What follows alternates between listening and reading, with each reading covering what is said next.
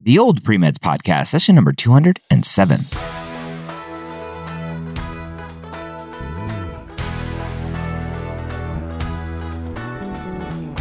You're a non-traditional student entering the medical field on your terms. You may have had some hiccups along the way, but now you're ready to change course and go back and serve others as a physician. This podcast is here to help answer your questions and help educate you on your non-traditional journey to becoming a physician. Welcome to the Old Pre-Meds Podcast. My name is Dr. Ryan Gray, your host here every week, where I take questions directly from the non-traditional pre-med forum over at premedforums.com. I want to thank you for taking the time to join me today, this glorious December day, as this episode is coming out. I hope you are enjoying the end of your year, or whatever time of year it is that you are listening to this. We have another great question today. If you have a question you want answered here on the podcast, go to premedforums.com, find the non-traditional pre-med forum, and ask your question there. All right, our question today is all about shadowing and clinical experience. Our poster says, I'm a former high school science teacher who left the classroom to pursue medicine.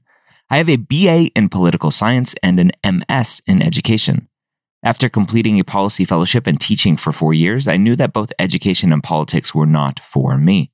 I'd considered medicine at various stages in my life, but didn't want to pursue it until I was fully sure. My life experiences taught me that I wanted to work with people in need and help them achieve their full potential. I believe that through medicine and education, I can treat and heal patients so that they can achieve their goals and live the lives they want. A year and a half ago, I began volunteering at the front desk of a major hospital and then transitioned to the ED while working full-time as a teacher. I started off as a science major in college and had some AP science credits awarded by my undergraduate institution, so I was not starting from scratch with prerequisites. I also completed about 24 science credits at a community college and took the MCAT. My undergrad GPA is 3.8, and current GPA from my prereqs is 4.0, and my MCAT is a 5.11. All right, great stats. I started a postbac this summer. I don't know why. At a university and am currently enrolled full-time in all upper-level science courses. I have about 250 volunteer hours. Right now, my main concern is getting clinical experience and shadowing hours for the upcoming admissions cycle. I recently started volunteering with a hospice organization, but have only done 4 hours so far. When I volunteered at the hospital, I didn't have a ton of patient interaction. Also, I have only shadowed 2 doctors thus far, one being my dad. Today, I spent about 3 hours calling doctors' offices, and every single office told me they didn't allow shadowing. I'm wondering, 1, what is the most effective way to get permission to shadow? And 2, does it look bad to get most of your shadowing and clinical experience in the 6 months before you apply? And 3, should I not even worry about research and just focus on getting all A's and clinical experience? All right. Lots of questions, very common questions on a journey to an application, especially for a non-traditional student. I'm going to start with the third question last. Should I not even worry about research and just focus on getting all A's and clinical experience? So this one kind of threw me off because the poster didn't mention research anywhere else and is just throwing it in there.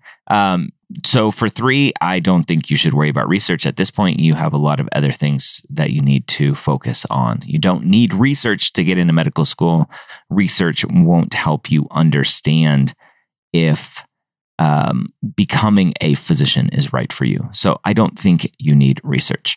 The first question, what is the most effective way to get permission to shadow? So if you haven't heard by now, I am building findshadowing.com. It is not open yet. You can go check it out, but if you search, you likely will not find any physicians in your area. We are kind of changing the way we are searching for physicians and reaching out to people. So as you are finding physicians that will come and or that will allow you to shadow them, we are having issues going one by one finding physicians that will sign up on our website. So, but that hopefully at some point will be there and will be an amazing resource for students. The best way is what you're doing. You just need to keep calling, keep asking, keep calling, keep asking. You have access to something that a lot of people don't, and that is a father who is a physician. So I would ask your dad to say, hey, Dad, do you know any other doctors that would allow me to shadow?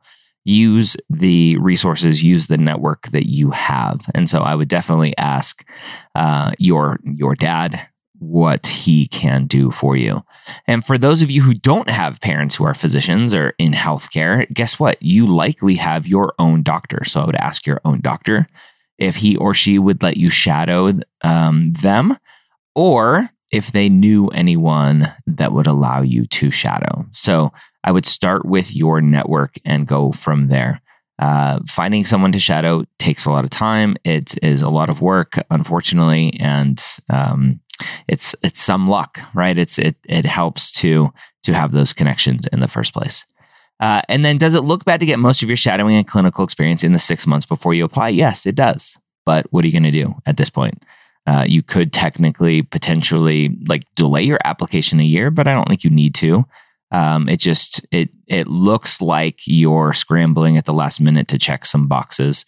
And so I would really, really, really focus on getting those experiences and really doing a good job reflecting on those experiences as to why they solidified in your mind that you want to be a physician. But the problem is that you've gone down this path seemingly already convinced that you want to be a physician, and you haven't had any kind of shadowing and clinical experience. And that's going to look bad. It's going to look like you're going down this path, maybe because your dad's a doctor, and so now you want to be a doctor.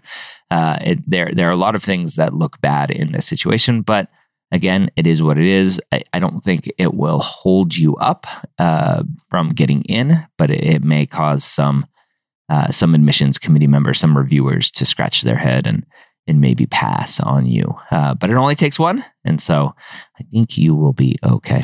So hopefully that helped. You definitely need that clinical experience, that shadowing, to prove to yourself that this is what you want. You've been in the hospital, but it sounds like it's more administrative type stuff and doing other things, right? Hanging out at the front desk doesn't really help. That's what I did when I first started volunteering in the hospital.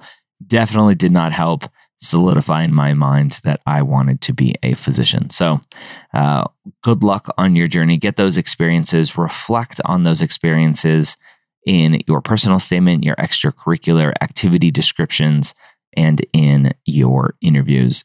If you want to learn how to tell your story a little bit better, go check out my personal statement book, the Pre-Med Playbook Guide to the Medical School Personal Statement. You can find that book at personalstatementbook.com. In that book, I was just recently at a conference and I had both my interview book and my personal statement book. And I was only giving one book to students. And they're like, well, which one should I have? Which one will help me better? And actually, I pointed more students to my personal statement book because I think that book does a better job of helping you tell your story, which will help you in your interview as well. Obviously, the interview book is all about the interview, but the personal statement book really helps you kind of come to your story. So go check it out. Again, personalstatementbook.com. I hope you have a great week. We'll see you next time here on the Old Pre-Meds Podcast.